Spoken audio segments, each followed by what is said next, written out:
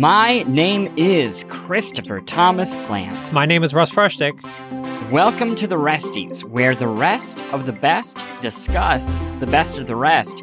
This week we're talking about Rusted Moss, which is a Metroidvania about a young woman fairy halfling. Yeah? That doesn't matter, because this person has two absolutely crucial things that make most games better. A giant-ass sci-fi weapon and a grappling hook. But before we get into that, we're going to get deep into it. We're also going to talk about the Asus ROG Ally, the new Steam Deck competitor. Before we do all of that, you have something to update before we on. even do that, I would also say, we're recording this before Zelda has come out. So that's probably worth mentioning. If you're listening and you're like, why the fuck are they not talking about Tears of the Kingdom? Just wait. The next Resties, which is scheduled for May 19th, we'll talk about Tears of the Kingdom a whole heck of a lot. But for now, you're just going to have to wait. We are blissfully ignorant about the future here at the Resties. And before we jump into things, I've had some plumbing issues in my house, and I thought I'd share. Uh-huh. Well, basically, if you've lived in New York for any period of time, you might know that people live in buildings. Oh, okay. And many people, and frequently with these buildings, if something needs to be fixed with regards to the water and it impacts the entire building, they shut the entire building's water off. Okay. First point, I know you went to school in New York. You lived in New York for many years. I know school, about all this. I'm familiar. You're familiar. Now, are you familiar with what happens after the water gets turned back on? Is it like goop water? You have to let it run for a while. Yeah, and it kind of looks goop like water. Ectoplasm. It's basically. I'm glad you mentioned ectoplasm because it's basically the scene in Ghostbusters 2 where the tub tries to eat Oscar. It's essentially that, and especially fitting because the tub that in question was my son's tub, and he's very wee. And thankfully, he was not in the tub when this happened. But I turned the tap on after the water had been out for 24 hours, and the unholy just creation that spewed forth was not even something I envisioned within my eye range. Can you give me some colors and textures? Well, brown. We're just going to start with brown. Start with brown, okay. Good. And the a poop thick, color. soupy brown. Okay, like diarrhea. Almost like diarrhea, but if you mix some diarrhea with some melted chocolate ice cream, that consistency. A diarrhea with ice. Yeah, we're not going to go deeper on the gross out factor thing. Suffice to say, I had no idea how to address this problem because after it all happened, even when the water started coming out clear, it was all still messed up. And I had to bring some experts in to solve the problem. And nothing makes me feel like more of a dumbass than a plumber in my house. I don't know which way to take this one. He was so friendly. I feel bad, but I just it was just very humbling for someone else to be like, well, the problem here is the cartridge, and the cartridge's got to be replaced. And see right there, you gotta doohickey with the thing is. Be honest with me. Did you worry at any point that maybe they had switched the pipes? The poop pipe had been replaced or swapped with your baby's bathtub pipe. There was definitely a moment where I was like, "Is this sewage?" Because it certainly had the consistency. It didn't stink like sewage. So I was kind of sure that it wasn't. It was probably dirt, I want to say. But how is dirt just because the pipes were off? The pipes have been on. Yeah. The dirt, where did it come from? Yeah, no, that's what unsettles me about when that happens, right? Is that I assume, and somebody who knows much more about plumbing should let us know. I assume that's the sediment inside the pipes, right? Sure. On the bottom of a bottle of wine or kombucha or something. Yeah. And that when the pipes are off and there's not a lot of water pushing through, the sediment is getting into the water, right? And then but wouldn't it always be getting into the water? Well, see, but if the water if it's zipping on by, then yes, but it's moving so fast that it's not having time for it to stew up in there. So it's in the water. You just don't see. Yeah, you're just seeing a little bit of it. You're not seeing it at all. But that's what's creepy, right? Because then, like, does that mean you're always drinking a little bit of the, like... Wait, I witnessed... That was just 24 hours worth of, like, horror that came out? And the difference is you got it... What if it, like, accumulates and then you got 24 hours of pure... There's no way. Where does it come from? I don't know, but please, if you're listening, think there's like a separate pipe that they're like, you know what? I don't think it's a separate pipe. I'm sure there's no way that was 24 hours of whatever. Please. I think it is. No. Experts, please write into the Twitter account, title it like plumbing answer, and tell us when the water gets shut off and then turned back on, like, where is that stuff coming from? I cannot think of any possible better segue to transition us into a video game called Rusted Moss. Oh, yeah. It did have the consistency of Rusted Moss. Exactly. I love that. So let's take a break and then come back and talk about that game. Cool. Okay, Rusted Moss. I'm going to throw it to you, but I think we should maybe give the listeners some context of the decision to play this game. Sure. And you can tell your context, and I'm going to correct the statement on that context. So go ahead. I'm not going to do that. I'm not. No. What the truth is, I have been recommending a lot of great games. That's true. To my dearest friend Russell Frushtick lately, and one of those games may or may not have been Rusted Moss, but we'll never know for sure. I mean, I'll know for sure, and the listeners will know for sure because It doesn't even matter. What matters is. You fell in love with this game. I did. You pulled a real Chris Plant. You came into our besties Slack room, and you said, "Listen up, buds. This is going to be in my top 10 games of the year." Yep. And I was like, "Hey, as someone who makes that mistake a lot, I've got a lot of experience in this. Be careful. Be careful. There's a lot more year left. Multiverse is going to make the multiverses." and you were like, no. It really is that good. We should do a Resties on it. And I said, I'm trusting you. This is the game I'm going to play right before Zelda. It has a lot hinging on it. And I did. And I liked it. Well, yeah, let me just say, I did specify that it was like a very Russ Frushtick kind of game. I did not necessarily think other people would like it as much as I liked it. That is true. And the other word of warning I will give to our listeners is this game feels like an actual indie game, which is to say it feels like kind of rough around the edges. Yeah, it's a little rough. And that's totally chill. I think we've played a number of, like Devolver indie games on the Besties and Resties lately.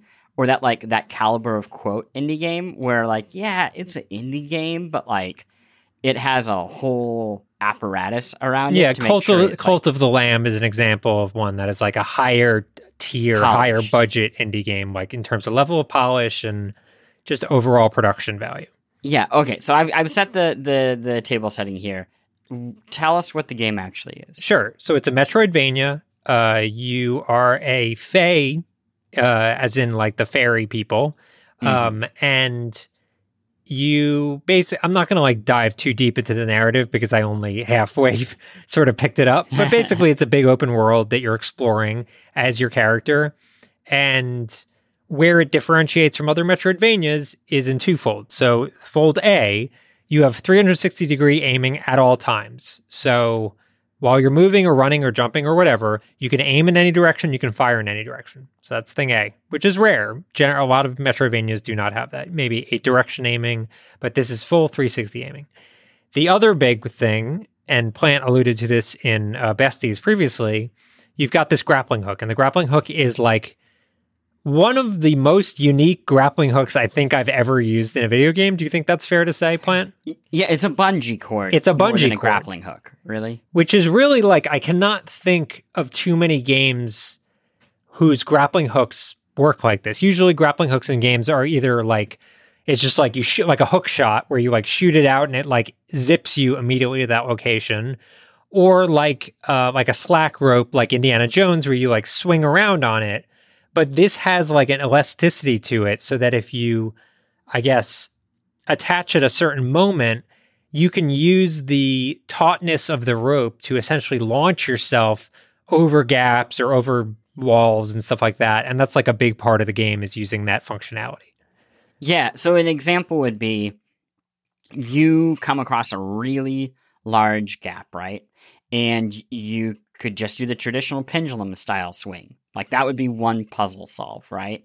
There's a thing hanging in the middle and you grappling hook onto it and you just pendulum swing across. Traditional grappling hook. In this game, I found a number of puzzles where it was like, actually, we don't need you to go horizontal. We need you to go vertical.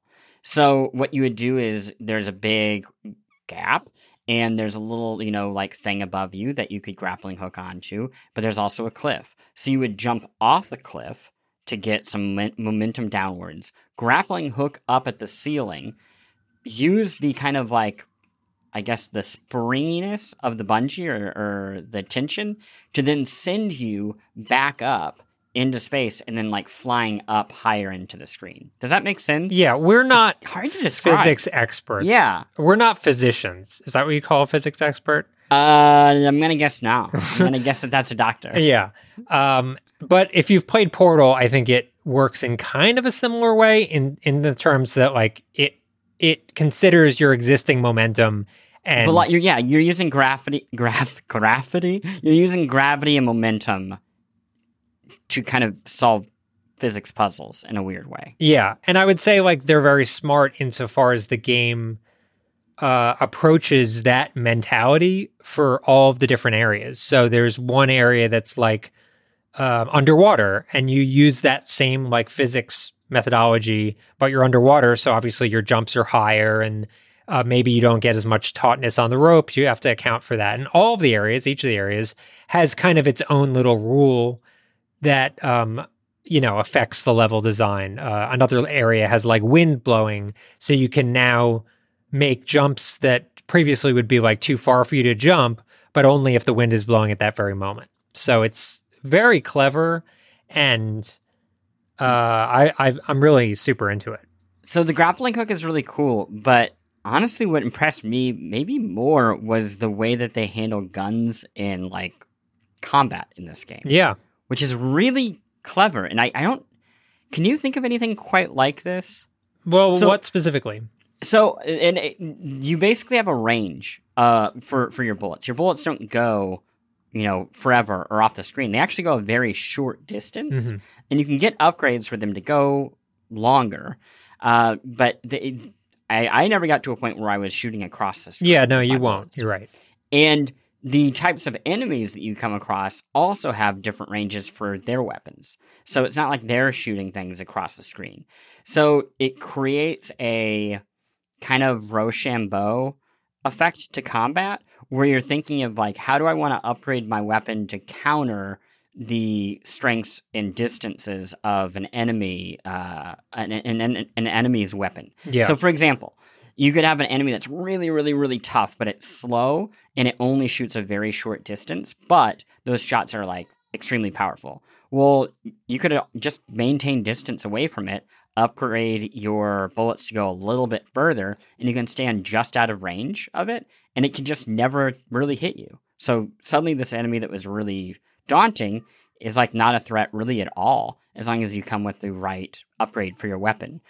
And there were a number of times where I felt like I was having to think about really spacing in the game, in terms of the combat, rather than, I guess, a traditional idea of like shooter action game skill combat. And the grappling hook comes into effect there too, because there are a number of boss fights throughout the game where positioning yourself, whether that's like hanging from the grappling hook or getting really, really close to the ceiling so that you can kind of skirt things that are gliding underneath you or dangling off an edge, using the grappling hook to get position and then having yourself just in range to be able to pull off the shots became like the entire way I was playing the game by the time I stopped. Yeah, and you were talking about the upgrade system. If you've played Hollow Knight before, obviously people that are fans of Metroidvanias and fans of the Besties are familiar with Hollow Knight, but they have similar systems where you're essentially attaching perks, and you have a number of perk slots that you upgrade over the course of the game. And then at any time when you're at a save point, you can basically slot in, hey, I want more range, or hey, I want maybe some extra health or something like that. So you can constantly tweak your build depending on like the boss fight that you're in and stuff like that. You can also just switch weapons totally on the fly in the middle of combat, which is very helpful, not only from a range perspective, but also some of the weapons, and this is like mid to late game, but some of the weapons will directly impact your physics. So if you, the rocket launcher is like an obvious example. If you fire at your feet and do a very traditional rocket jump, it will launch you into the air, and you're capable of now doing jumps that were like previously totally impossible. And you can kind of imagine how you would pair that with the physics of the rope into doing these like really acrobatic, amazing things in the game. So I don't want to like go too deep into the messiness, but I think it's worth talking about, not as like a dig, but as more of a heads up. Yeah, let me set it up, and then you could speak to your experience. Okay. So, Rusted Moss is different from a lot of Metroidvanias, especially newer Metroidvanias, insofar as you can go to a lot of different places very, very early on. Mm-hmm. So much of the map is open to you. If you think of it like Dark Souls, like arguably in Dark Souls, you could go to the cemetery or the catacombs within the first like 10 minutes of gameplay. You absolutely shouldn't do that. You will get rocked, but you can do that. And in Rusted Moss, that is true as well. Maybe not to that extreme, but very early on, you are able to access areas that are much, much higher level. I guess there aren't levels, but like areas that you really shouldn't be in because you're not quite at a proper power level yet. But you can access those. And for someone that maybe doesn't play a ton of Metroidvanias, I could see it being very confusing because you feel like, oh, I'm here. This must be the only way I can go. And because I've played them, I knew like, oh, this is like super fucking hard. There's no way they want me to go this way. And like went exploring in other locations. So what was your experience? I agree with that. Your framing of like this being an old-fashioned type of Metroidvania is really helpful, and I wish I had gone into it with that in mind, because I think I was picturing something more modern, because it's doing a lot of interesting things, and it feels like a modern video game in a lot of ways. Yeah. But, you know, the worst experience I had, and I was like texting you in a rage over it, was I got to some point relatively early in the game, but like, I don't know, after the second or third boss or something like that. And a character was like, hey, you know what? Here's a teleport. You can now teleport back to all these different spots that you visited in the environment. And you need to go like far westward. That's where whatever you need is. And I was like, great, I can go get the MacGuffin in the far west. So I teleported to the far west and I pressed westward. And I was just getting just destroyed. I mean, totally obliterated. And I made some progress, and then I made a little bit more, and then like suddenly an hour had passed, and I was just repeating the same thing over and over again, making my way further and further, but not getting anywhere close to, I think, where I needed to be. So then I texted you, and basically was just honestly like venting about it because I was getting so frustrated. And you pointed out that where I was a late game spot, maybe even an optional spot. I mean, it's definitely optional. You can basically beat the game. When you beat a boss, you get like a body part, effectively. That's what you're collecting to like get to the end. And you can beat the game with like 5 of them, but there were like 12 in total. So like a ton of the game is optional. It's kind of staggering how much of the game is optional. I wouldn't recommend doing that, if only because, you know, your power-ups and that make the game a lot easier when you go through every area, but you do need to be mindful of like, is this area too much for me at that given time? Yeah, and that's what I found frustrating, because in my head I was thinking Metroidvania, if I can, as long as I can move forward, I am in a place that I can and should be. Like a Metroidvania, especially a modern one, would kind of gear gate me out of this place for the time being if I shouldn't be here. And that was not the case. Like I technically could exist there. I technically could kind of make progress, but it felt all wrong. And once you said that, it just changed how I played it from that point on. Yeah. I came to a number of other places where that would have happened to me again had I not talked to you and just gotten that encouragement of like, if you are annoyed, keep going. There are other places for you to look. Because at the time, it felt like, oh, well, surely this is the right path. And then I would just be wasting my time going around the environment when no, the exact opposite. Like you said, there are so many directions to go that if I got irritated or bored with one thing, I just would go look for another open slot on the map screen. And the way that the map works is it's like a little block, like graph paper almost, and there's openings between each, I guess, square representing like I don't know, a part of the level. And if there's an opening that's opening to just nothingness, that means that like, hey, that's another block that you could go fill in. So as long as I saw openings that were not connected to anything where I, any part of the map that I had unlocked, then there was more for me to explore. Yeah, it's actually, the openness of this game is very weird for the genre because traditionally, and you've played enough of Metroidvanias in like the last couple years that you kind of know, think of Axiom Verge 2, for example, or Metroid Dread. Basically, the usual flow is you fight this boss. After beating the boss, you get like a double jump, and then because you have the double jump, you can now access this other part of the map. But in this game, there are very few of those. There's like 3, and you get them all very early in the game. And once you have those 3, that's all you need to explore basically the entire rest of the map. Mm-hmm. And I mean, it can be a little intimidating, but yeah, Plant's methodology is right. You're really just looking for new areas you haven't been yet. And it'll be very clear because once you enter like a new biome, like the new mechanics start showing up with the wind that I talked about and stuff like that. So it's always very obvious when you're like, oh, this is a brand new thing. I should explore more here.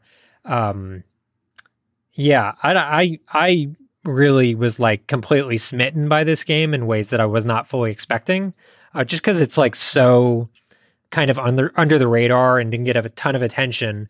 But I hope more people play it because there just aren't a ton of like really, really good indie Metroidvanias. It's a tough genre to tackle as an indie. And I thought they did just a really terrific job. But before we move on, I wanted to give you some time to talk about the kind of like look. Oh, yeah. The look it looks like a really crunchy, pixelated game. I'm trying to think of like an analog, but it just looks like from like the mid 90s era 2D games, but more stylized than that, a little more. Yeah, I would almost say Celeste in a weird way. Yeah, it's not as clean as Celeste, but it is in the same certainly ballpark. Not as colorful. Yeah. But it has that I don't know, there's a shape to those characters where it's almost like 8-bit art. Yeah, it's like 8-bit art, but it's modernized such that it doesn't look like an NES game, but it does kind of look like games that came out maybe on PC in that era. Yeah, if you're listening and 8-bit art is kind of a strange description, Google Mario 8-bit versus Mario 16-bit, and that'll give you a really clear idea of what the visual differences are in terms of like how a pixel character is drawn between. Yeah, like or Mario on the NES versus Mario on the Super NES, for example. Yeah, Mario has eyeballs in one of them, and then the other one, Mario just has a dot that is symbolizing part of his face. Cool. Yeah, I really like this. I actually think I will probably go back to it and play a little bit more. I don't think I will see the end because I don't see the end of most games. But it's been kind of like a nice chill out game, especially on the Asus ROG Ally. Oh yeah. Which we can talk about right after the break.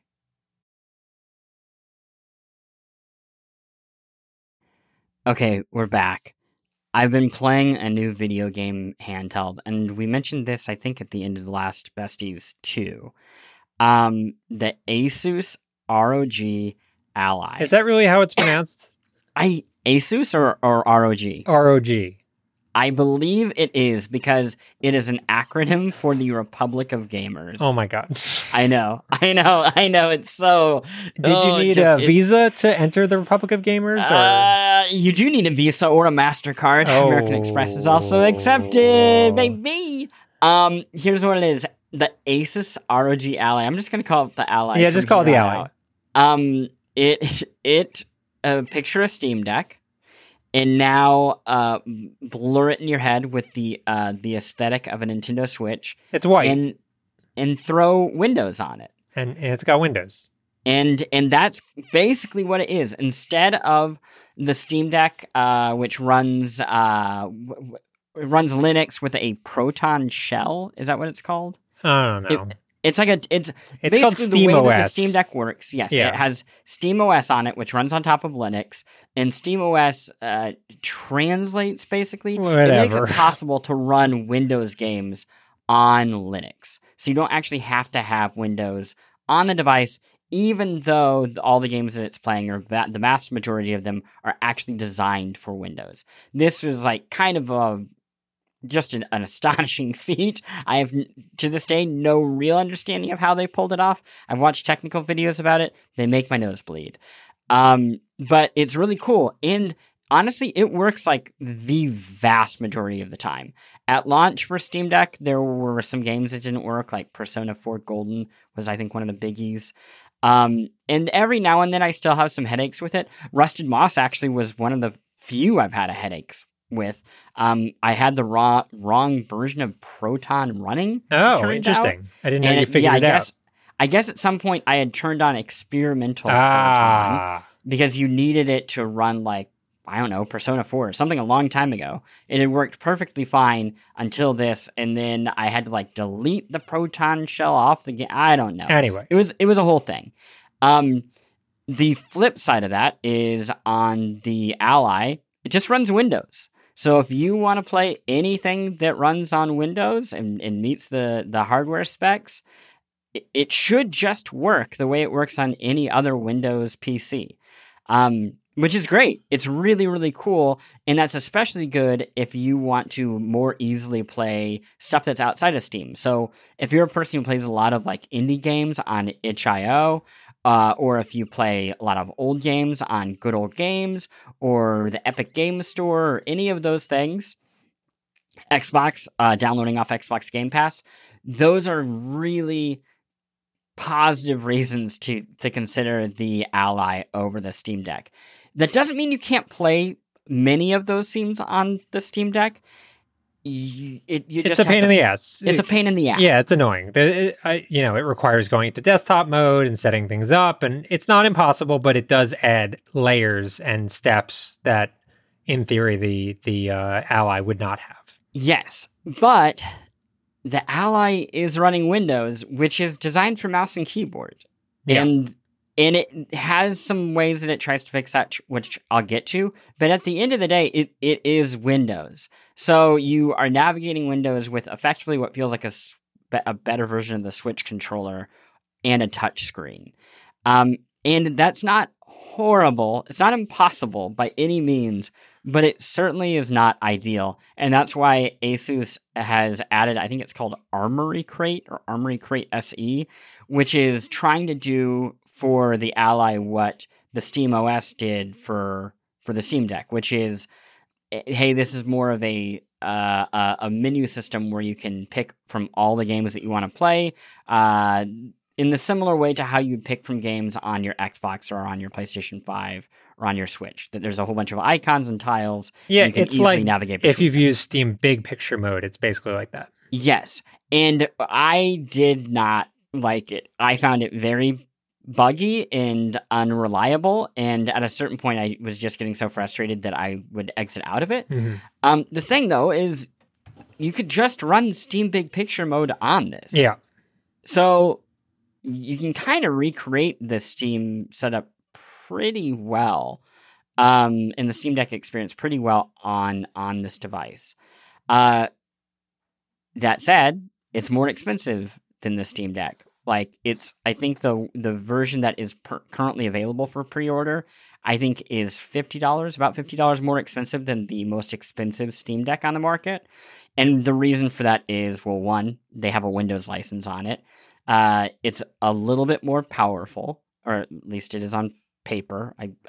I was not playing. It's a more modern chip. The screen is 1080p instead of 800p, and yeah, I mean it is certainly more powerful. But while it is more powerful, I wasn't playing games on it that I can't play on the Steam Deck. Right. So like we couldn't get Jedi Survivor to run on the Steam Deck. I couldn't get it to run on the Ally either. Yeah. You might see like if you're playing Elden Ring, which runs on both. Yeah. You might see a 5 to 10 frame rate jump on the Ally. That's a very good way of putting it. Yeah, overall, I really, really like it, and I really, really like that there are just some competitors coming out for the Steam Deck. Yeah, it's interesting. I'm curious, in the hand, if you were to compare the two, which would you rather hold? Obviously, the Steam Deck's very large, but I have sort of taken to its form factor from a comfort standpoint. I've spent so much time with it. That is a great question, because when the Steam Deck came out, I remember a lot of people dunked on it as like, wow, it's massive. But I adore the Steam Deck. It feels like an actual video game controller, and it feels really like, I don't know, like serious? Yeah. I don't know a better way of saying it. Like, it feels expensive and sturdy. And I was really worried about the Ally because it is very slim. It's not totally flat. It has some like curve to it for your palms and a little bit of grip on the back, but it is closer to the OLED Switch kind of design, right? Yeah. And that does not feel very great in the hand. But Twist, I like it quite a bit. I actually liked playing Rusted Moss on it more on the Ally than I did on the Steam Deck. Interesting. Something like Octopath Traveler 2, I've been really enjoying on it because it just has a really beautiful, bright screen. I run it like Octopath at max settings, beautiful, bright screen. You can run it at like 120 hertz. So, I mean, just a ridiculous frame rate that is completely unnecessary. And it's a little bit lighter. So, when I'm playing an RPG like that I'm actually going to sit down and play for an hour or more, that's great. That said, I don't know if I like playing something that's more hardcore, like a shooter or something. I think Steam Deck is more where I want to go. Yeah. I was playing some Forza Horizon 5 on the Ally, and it's good, but I did feel like I was missing maybe a little bit of the precision in a 3D space. Sure. Which again is weird because Rusted Moss is also about precision, but for some reason it clicked differently. I guess it's to say like a lot of these things are just toss-ups. I don't really think like one is inherently better than the other. I don't think you can really go wrong. And I think which one you get might just be like which one's available. Seems like this. I mean, the Steam Deck at this point is available for anyone, right? Yes, but you do have to order it online, and that's a barrier, especially for like if you, I don't know, I could see somebody asking for this. I mean, it's a hell of an expensive Christmas gift, or maybe it's a Christmas birthday gift combined. But in theory, this is going to be sold at like Best Buy, right? Sure. So I think that there is still among some people a market where it's like, oh, I'm going to go and I'm going to actually go buy this thing. It's available right now. I've been able to test it in person, maybe at a retailer, versus the Steam Deck where you just kind of have to go on everybody else's word. Yeah. Yeah. It's pretty great. I don't think you need to buy one fresh. I have a feeling that Griffin's going to get one. I'm sure he will. He's Griffin will definitely get one. Obsessive. I certainly was like, this seems neat. It certainly seems like something that I would use, but having a Steam Deck and loving the Steam Deck as much as I do, this seems like the sort of thing that, especially, I mean, I'm glad the competitors are moving into this space because now I know almost for sure that there's going to be an equivalent one of these from all of the major hardware manufacturers, probably annually. I wonder if anybody had that idea, maybe in a Resties prediction. I can't recall, but we'll have to check at the end of the year. It does sound familiar. It does sound familiar. I know we had one last year, but I don't know if we have one this year. We'll see. Yeah, we'll see. You might have looked it up already. I don't know. I honestly don't know. I think it is cool, but if you already have a Steam Deck, it's probably not worthwhile, as I'm sure Plant can attest. Yeah. I also think that if you're thinking of dipping your toe into this world of like handheld PC gaming, as it were, I think the Steam Deck is much more welcoming, not only from a price point standpoint, but also because it's just very instantly tied in with your Steam library, which obviously the the Ally can be as well. But it just seems like more of a console experience. Is that fair to say? Yeah, I guess what I would say, if you are tied into PC gaming, you should probably get this one. Like if you've been tied into it, especially if you've been PC gaming for like a decade or whatnot, right? And you probably have your multiple accounts across like a number of different storefronts, and you're familiar with how to monitor Windows PC gaming in general. Yeah. But if you are coming from the Switch and you are, at that point, like 100%, I think you are better served by going to the Steam Deck first. I think the Steam Deck is like the kind of ideal entry point into the world of PC gaming, because PC gaming, I mean, that's the joke, is like, it doesn't just work. Yeah. And somehow the Steam Deck does. And I the best guess I have for why that is people designed to it almost like it is a console. Exactly right. The specs and Valve has their system for verifying games. So not only that it runs because the performance is right, but also that like you can read all the HUD elements and the text isn't too small and stuff like that. And Valve controls the store, like the store in PC gaming, and people want to keep them happy. So making sure that your game can run on Steam Deck, I won't say that like people feel like they absolutely have to do it, but I imagine it certainly runs through their head that they would like it to run well on the device named after the storefront that's going to make the most of their money. Yeah. One other thing. So this is a little bit more powerful than the Steam Deck for sure, but it's not like a new generation of these. And I've been trying to figure out, will we get something actually more powerful than the Steam Deck anytime soon? Will even the next iteration of the Steam Deck be more powerful? And like my best guess is no. And I'm curious, one, what you think and what kind of your reasoning is. Okay, well, here's the thing. I know the answer to this question. Okay. Valve has already talked about it. They already said that if they release another Steam Deck, the two areas that they would look to improve, this is going off of memory, but I'm pretty sure it was both battery life and the screen.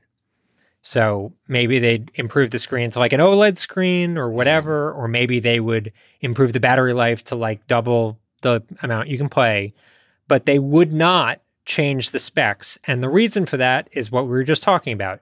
They don't want to have to go through and re-verify everything. And they don't want to start making distinctions of, well, it runs on the Steam Deck 1, but it doesn't run on the Steam Deck 2, and da-da-da-da. Yeah. I think we are at least 3 years away from a like pretty significant spec overhaul on the Steam Deck, and it might even be like 4 to 5 years away. I think they like this being the standard, and we'll see what like competitors like the Ally do for that, but it might like expedite that thinking, but I don't think it's going to happen in the next 2 years, certainly. I think 2 years is right. I agree. I mean, I remember that report too. Also, the idea of a Steam Deck with an OLED screen and a better battery life is nirvana. Yeah, I was playing, let me just say, I've been playing, I'll talk about it in a little bit of other stuff, but I've been replaying Breath of the Wild in anticipation for Tears in the Kingdom. Oh, yeah. And I've been playing so much Steam Deck before that, and then I switched back to the OLED Switch. Yeah. And fuck, that screen looks so good.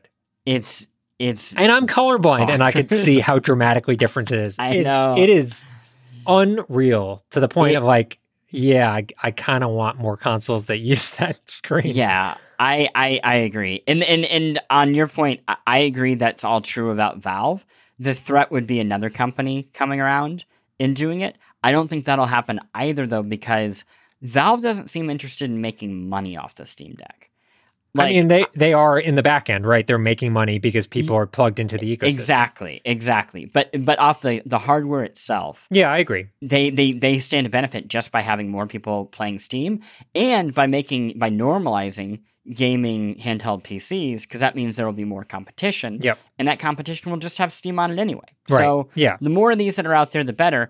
They don't, I imagine, feel like a need to force somebody to outdo them, and I can't imagine they want to just keep outdoing the market with that advantage, because they want people to participate in this market. They want the Ally to exist. I have no doubt. This seems like a huge win for them, but because of that, because they don't need to make a lot of money off the device itself, again, they can sell it at these ridiculously low prices for what they're actually selling. Yeah, and everyone else doesn't have that advantage. You're not going and buying your games off Asus's website or web, storefront. So they need to make a profit off of each of these Allies or any other handheld devices that they make, which means they're always working from behind against the Steam Deck. And so it'll be a few years before, I guess, whatever chips are being used to make a more powerful portable gaming PC, before those prices drop and they can put something out there that is, noticeably better than the Steam Deck, versus right now where it's again, it is better. I don't want to undersell that. It's just not, again, it's not playing some of the games that are now brand new to PC gaming. Yeah. And that's the part that makes me wonder, is it more like 2 years for Steam or for Valve to get back in the ring? Because I imagine they'll want to have some Steam Deck out there that can play practically everything that's available. Yeah, maybe. I don't think that they need everything to be playable at high quality. I think they're very okay with everything being playable at low. But I do think it has to be a little weird to them to have their device now start to have more and more games that just aren't going to run on it. Yeah, I think Starfield's going to be a big moment for them, and I'm sure people will mod it to the point of getting it to work on a Steam Deck, and that's sort of what I was talking about in terms of the community base. It's I think, at least for right now, you're going to see a ton of YouTube videos how to get Starfield running on Steam Deck. You won't necessarily see that amount of support for Ally, at least for now. So if you're looking for a lot of support on how to run your games, yeah, Steam Deck, again, a bit of a safer bet. But you're right. If you want, the best of the best in terms of stats and get the most versatility, the Ally is probably the way to go. I think that's it. Do you want to do some honorable mentions before we wrap up? Yeah, this is going to be my last hurrah talking about Breath of the Wild, because I know. Oh wow. Tears of the Kingdom is going to come out and it's just going to destroy it. And it's out already. I'm talking to future everybody in the planet who was already playing it and loving it. But as a last hurrah for Breath of the Wild, I was like, I don't know when I'm going to play this game next. It could be 10 years. So I attempted to finish the Trials of the Sword, which were these insanely difficult challenges that you only access towards the very end of the game. They were released as DLC. And I felt like it'd be a really good last hurrah to okay, I did it, and finished all the quests in the game and got that satisfaction. And I really super tried. I made it through halfway through the final challenge, which just getting halfway took an hour of me really playing carefully and just creeping my way along. And then I got fully smoked by 5 guardians in one of the challenge rooms. And I was like, okay, this is not happening. There's no way I'm going to throw myself at this with the game coming out so soon, the sequel. And so I decided on another objective, which I was very close to, but I hadn't fully done. And I went around and I finished my compendium in Breath of the Wild, which was, if you recall, you had an in-game camera and you can take pictures of every item and enemy and boss and whatever in the game, and kind of like Pokemon Snap, if you will. And whenever you like do one of them, it like fills a little thing in your book and whatever. And I was missing probably like 30 of them. And over the last like week or so, I've just been like picking away at it. And it is done. I finished my compendium, and it was a nice little send off to Breath of the Wild. I'm proud of you. Yeah, it's a feat. I'm like jealous that I can't do that. I mean, you can, but no, I can't. My brain does not work that way. I could try so hard to be like, I'm going to sit down. I'm gonna savor this game. I'm gonna set a goal like this, and I'm gonna go out and do it. And I won't. I like my brain doesn't work that way. Yeah. That's okay. But it sounds nice. It was nice. It sounds very nice. It was a nice little heartwarming thing. That sounds so good. Too bad we'll never play that game again. Never ever. Sucks now. Yeah, hey, it's future me. This certainly not sucks. when Switch 2 comes out and it's running at 8K and 120 hertz. Cool. My stuff. I watched Hoop Dreams last night. Have you ever seen that Hoop movie? Dreams. Yeah, that movie's great. It's a 3-hour PBS documentary. I believe it was PBS. About 2 high school basketball players in Chicago in the late 80s, early 90s. And it's about so much more than basketball. It's absolutely fantastic. It heads up if you decide to stream it. It is shot in that square old school TV format. Oh, yeah. And shot on, like old school, I believe, whatever that digital, is it digital film? I think it's digital. Like DV. Very, very, very early DV camera. So it looks rough. Like it looks of its time. And that's just how it's supposed to look. So if you turn it on, you're like, wow, Amazon has the bad version of it. No, that's just it. You kind of adapt to it pretty quickly, and at a certain point, it almost feels like an aesthetic choice because of the time period. So there's that, and then just a heads up for everybody: if you, like me, are somebody who loves the We Shop Wednesday video, or I have song, no idea what that is. So do you know Nirvana, the band, The Show? Yes. And you know that they have the We Shop Wednesday song? No. Super Mario RPG. Da da da da. No, I just know that. Da da da da da. Toe Jam Mineral. Really, you don't know this? I know the eShop music, but I didn't know. Oh my gosh. Well, yeah. Okay, we so don't I'm have the share rights this with you afterwards. It's like only the most important video game song ever written. This is weird. But one of the co-stars of Nirvana, the band, The Show, is an indie film director, and he's finally getting his big break. And it is a movie about the origins of BlackBerry, the phone, and it stars Glenn Howerton. Right. It's Always Sunny, and he has heads shaved. Yeah. And Jay Baruchel and Carrie Ewells and this guy from Nirvana, the band, The Show. And I really want this movie to do well because I like them. I like his stuff in general. I think he makes really interesting indie movies. And I like the Canadian film industry succeeding. And most importantly, the word is that this movie is expected to do well, and he wants to turn that success into a Nirvana, the band, The Show movie. Oh, wow. Which is a great way to burn all of it. Yeah. For basically an audience of me. Is it funny, BlackBerry? It looks very funny. I mean, the cast is funny. You haven't seen it? I haven't seen it. It comes out it's actually out now. I probably have seen it. I'm sure I've written something very wonderful on Letterboxd about it, so all of you can go read that. I've heard it's funny. The trailer looked very fun.